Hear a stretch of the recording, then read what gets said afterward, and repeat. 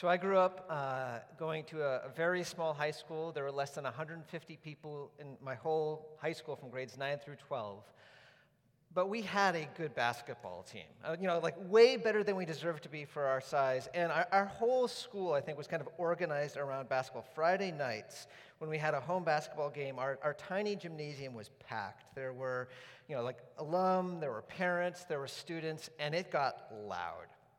And I remember, so one of my friends, a guy by the name of Aaron Paquette, he could jump just high enough, and his hand could get around the basketball just enough that if everything went right, he could slam dunk it.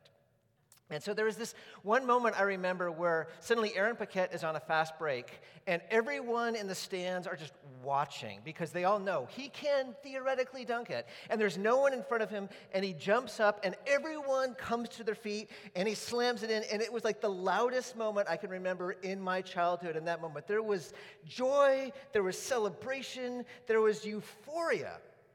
There is something about joy when it is shared that makes it feel more real. It's almost, I feel like that joy is designed to be corporate. Have you noticed this? Like when something happens or something's about to happen that just fills you with joy, what is your first instinct? Oftentimes it's to talk to someone else about it, right? Because there is this desire to share joy. There's something about a communal celebration that is kind of like the fullest expression of that delight. So I bring that up because I think our psalm is an invitation to this kind of joy. It speaks of a kind of delight that is available to us.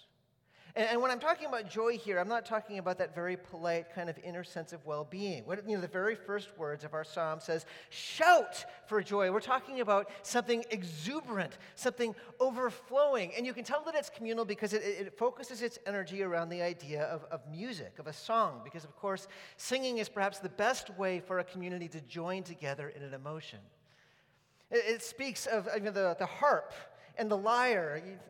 Imagine it being kind of like the ancient piano and guitar, and then this command, you need to play these things skillfully. There's these words about singing a new song. This needs to be a creative time where the best musicians come up with something awesome. And the music that we're supposed to come up with here, it says, is not a Bach chorus. Nothing against Bach, but notice it says shout. Accompany these songs with shout. This is rock and roll. This is a gospel choir concert. This is something where there's lots of energy.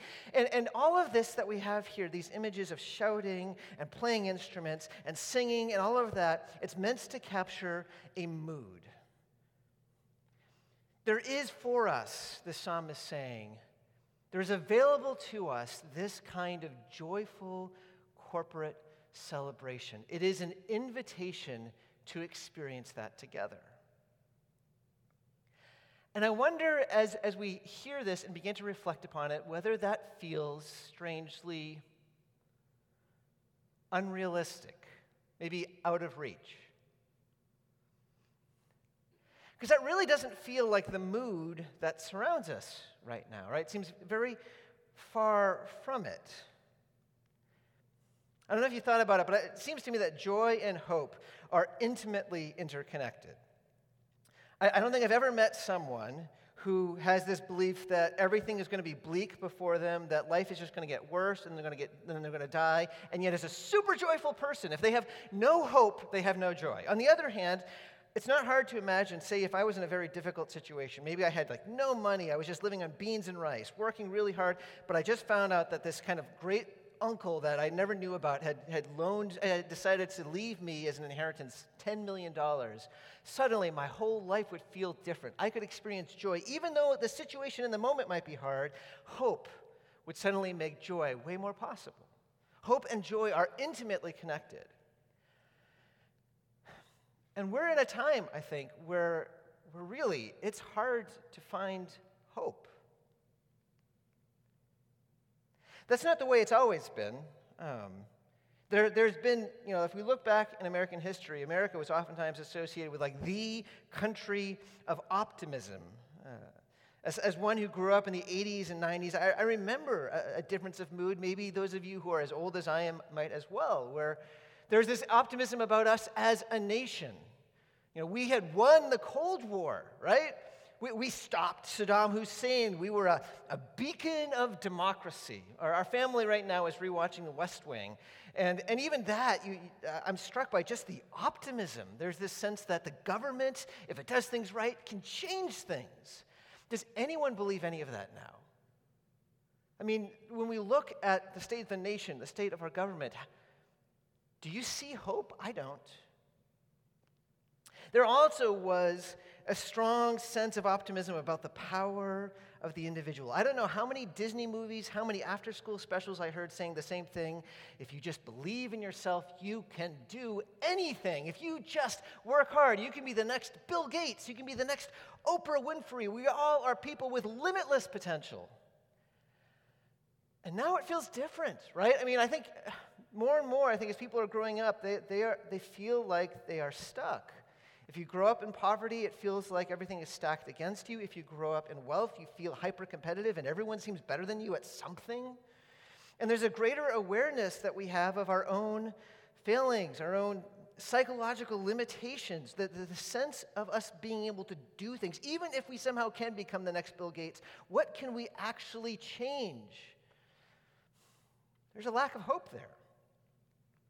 Or I think about technology in the 80s was space-age technology, or talking about the age of the supercomputer, and then came the internet. And when the internet first came, there was all this talk about the world is going to be able to come together, and once we come together, we'll be able to solve the environment, we're going to be able to cure cancer, we can do everything when we come together. Now, what's the conversation? It's like, the internet, there's all these algorithms and social media and notifications numbing our minds. There's fear rather than hope about technology.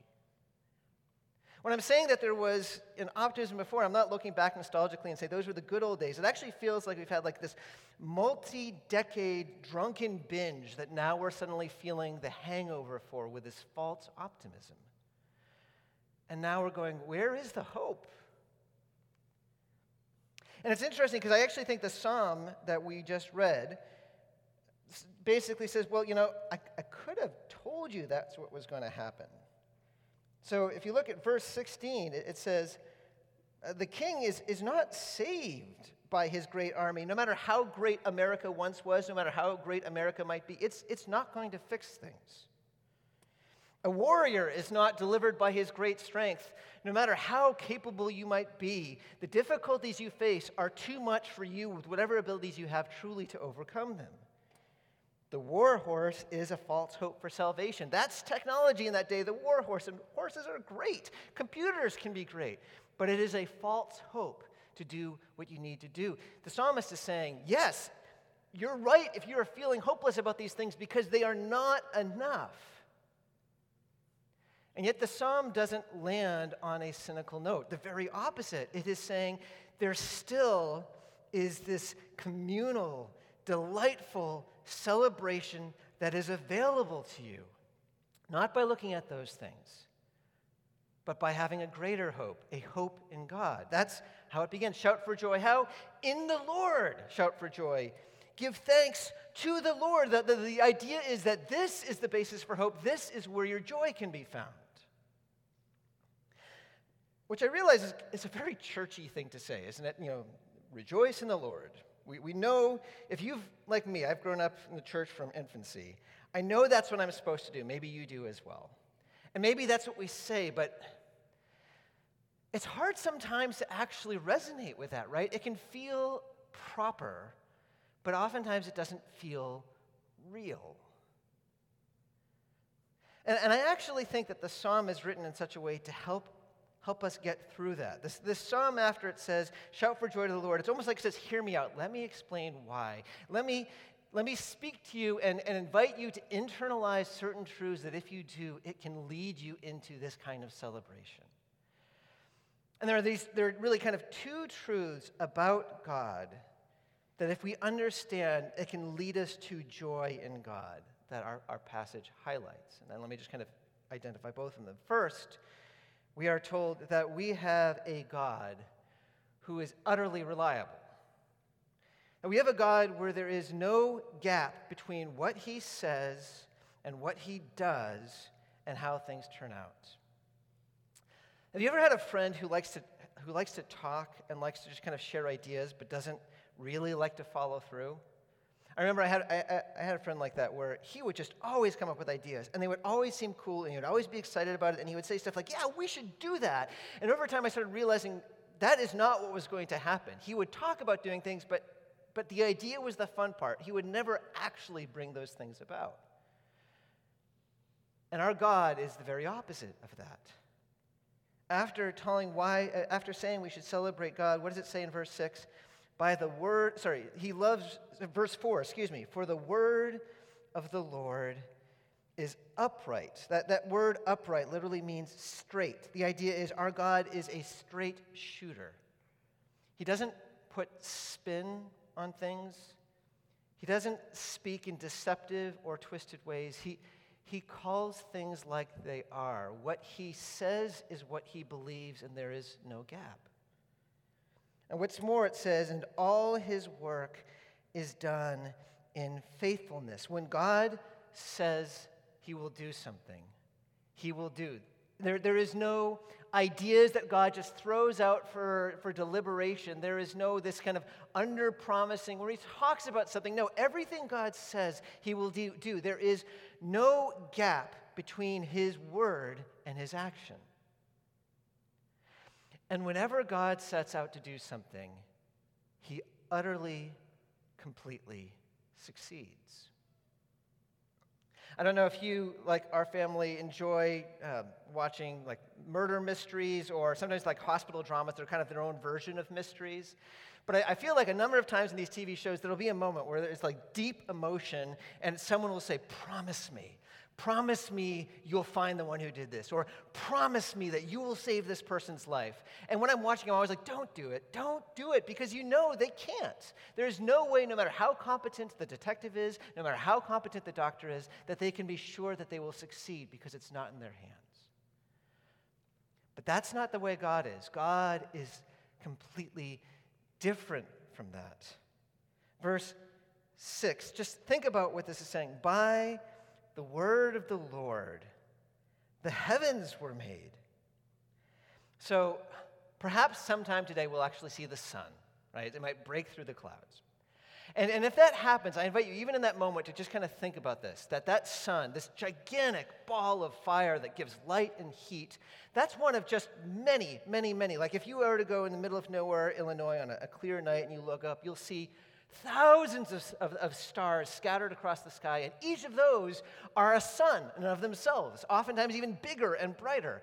And what you're seeing when you look across the sky at all of those stars, all of those suns, is just a fraction of the 100 billion stars that fills the Milky Way. I can't even get my mind around that. And then I've been told by astronomers that the Milky Way is just one of 100+ billion galaxies, which means there are 100 billion times 100 billion suns. I don't even know what that number is. And I certainly can't imagine something that vast.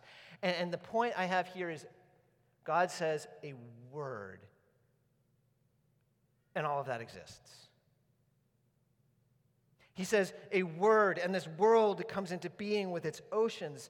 There is no gap. When God says something, it is. There is never a moment where God will have to apologize because things are delayed, because there's some unforeseen snag. Everything that God intends to do will take place. Our God is utterly reliable. What he says is what will happen. And what he says, what his plans, his choices are, we are told, and here's the second point, is love. Verse 5, he loves righteousness and justice. The earth is full of the steadfast love of the Lord. The earth is full of God's love. What does that mean? When Jennifer and I lived in Sydney for a few years, we one time were invited to a congregation member's house who had this beautiful rose garden. And as he showed it, you could see his pride in it. But even more than that, when you looked, you saw just everything was carefully laid out. Everything was pruned perfectly. It was clear that this was his pride and joy, that he loved. And the signs of his love for this garden were everywhere. And our passage is saying, if you just look, you will see the signs of God's love for this world everywhere. It's no accident that when we see a sunset or a sunrise or a tree, there's a part of us that says, this is beautiful. There is something in us that God kind of almost is allowing us to experience his pride and delight in the world that he has made.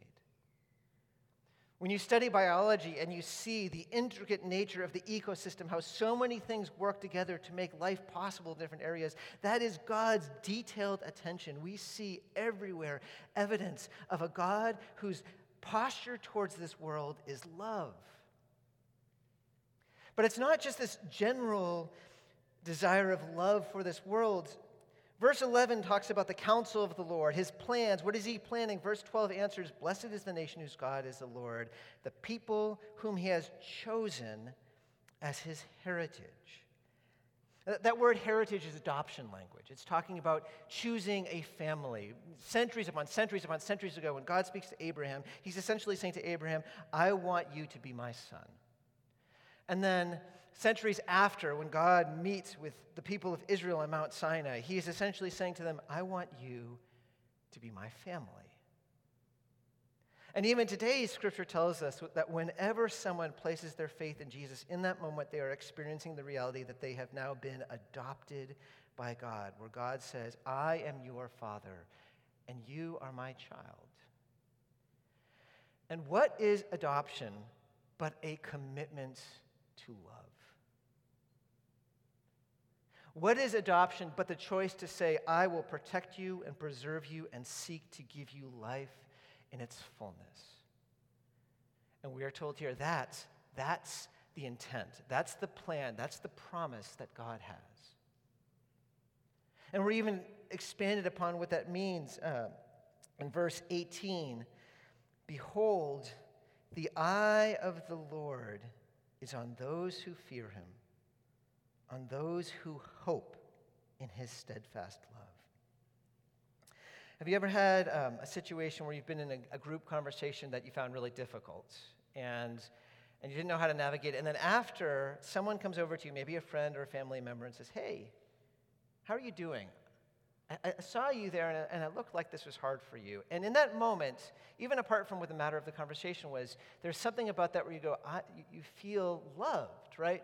Because you were seen, because someone noticed you in a difficult situation. And what we are told here is that is how God is towards all who trust in him. His eye is upon you. He sees you even when no one else is paying attention. He sees the cries of your heart, the confusion of your mind. He sees the anxieties, the challenges. He sees. And notice, it's not just a love of attention, but it's a love of intention. He has a plan. The eye of the Lord is on those who fear him, verse 18. Verse 19, that he may deliver their soul from death and keep them alive in famine. Put positively, his eye is upon you so that he can allow your life to flourish. Because that is his purpose in love. In my personal Bible reading right now, I've been reading through the Gospel of John, and I always found myself just kind of like stopping and being struck in the moment when Jesus, before the tomb of Lazarus, weeps.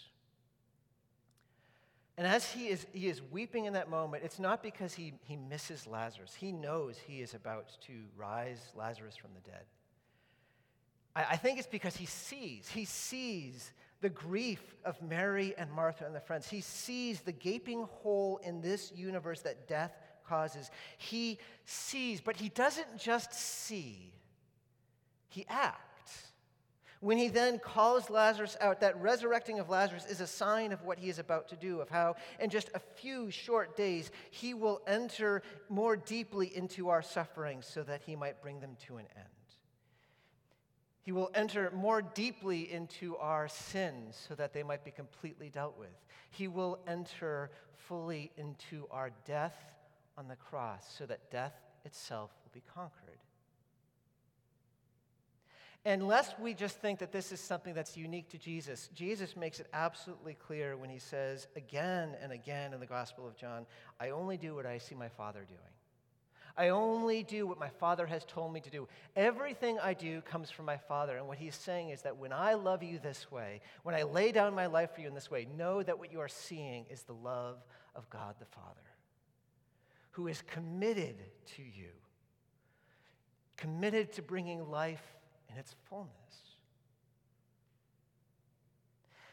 We have a God whose word is utterly reliable, whose choices are utterly irreversible. They will always come to pass. And what he has chosen is love. Now, if we are just able to just allow those to sink in, do you see what it means? It means that if you have placed your trust in Jesus, if God is your God, you don't need to be afraid. Yes, you will experience challenges in this world, we're told that, but you know that you have a God who sees you, who weeps with you, and who will bring you through it. And it's more than we just don't need to be afraid. You have the most certain, ineradicable, undoubtable reason for hope. I mean, just try to find the loophole. If you find yourself doubting that God actually could love you, then look at not just at the world, but look at the cross and ask, what does that actually tell me about God? Doesn't it tell you his love? Look at his word where he says right here, the eye of the Lord is on those who hope in him and fear him. And if this God, the God who just needs to speak a word and stars suddenly blossom into place throughout the universe, if that God is the God who has set his heart upon you and is committed to you, how can you not possibly know that your life before you is secure? What the psalmist says is, look and see at who this God is. And if you can see, and if you can begin to taste this hope, you will know why I say shout for joy. And yet, I have to just be honest. Hopefully I've been honest the whole time, but just there's this honest kind of reflection here at the very end. And that is, even as I part of me recognizes this is real, there's something irrefutable about this, there is also a part of me that still doesn't connect to this. And I wonder if you're like this as well. And I wonder, why is it hard sometimes to enter into this level of joy that we're invited to? And as I've been reflecting upon myself, and maybe this is true for you as well, I think there's something about that reminds me of a student I once had as a youth pastor, a kid by the name of Nick Triguero. So there was a time as a youth pastor, one of my best friends at the time, a guy by the name of Umberto, who was a fantastic and accomplished rock climber. And so he took our youth group rock climbing, nothing too complicated. There was like a 100-foot kind of cliff face outdoors outside of San Jose, and he was able to put an anchor at the top. And so the way it works, if you've never been rock climbing, this simple version at least, is you have the climber who has a harness, and you have someone called the belayer, who's the one who kind of keeps you safe. And there's a rope that's attached from the harness of the climber all the way up to that top loop, and all the way back down to the belayer. And the belayer slowly, whenever the climber takes one step or another, goes higher, he'll keep on pulling the rope so that there's no slack, so that if for some reason you fell back, the rope would catch you. And so this kid, Nick, was getting up pretty high. There's a certain point where you're up, maybe 70 or 80 feet, and you realize this is kind of scary, and there's something kind of just visceral where your body kind of almost tightens up. And there was this moment where he didn't see any other places that he could climb. And he suddenly just started panicking and started gripping the rocks all the more tightly. And so here's the difficulty. When you are at a place where you can't go any further higher, you really can't climb down. Like rock climbing, it's very difficult to climb down because you can't see where your hands or your feet are going to go. The only real solution, if you can't go anywhere further, is you actually have to let go of the things you are clinging on to and just kind of fall back and allow this rope that is secure to kind of slowly lower you down. And Nick wouldn't do it.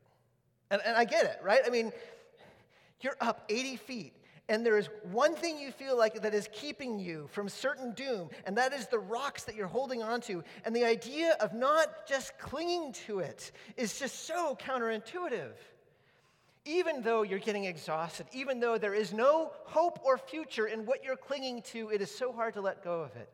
And so what Umberto and I just were having to do is we were just like talking to him and trying to remind him, don't worry, the rope will hold you. Don't worry, we've got you. Because one of us, I can't remember which one of us, but one of us was belaying at the time. And we just kept on trying to help him to focus on that. And at a certain point, and I think it's just because he couldn't hold on any longer, he let go and started just kind of being lowered down. And as I recall, I feel like I could hear him kind of beginning to laugh. Because suddenly he knew he was safe.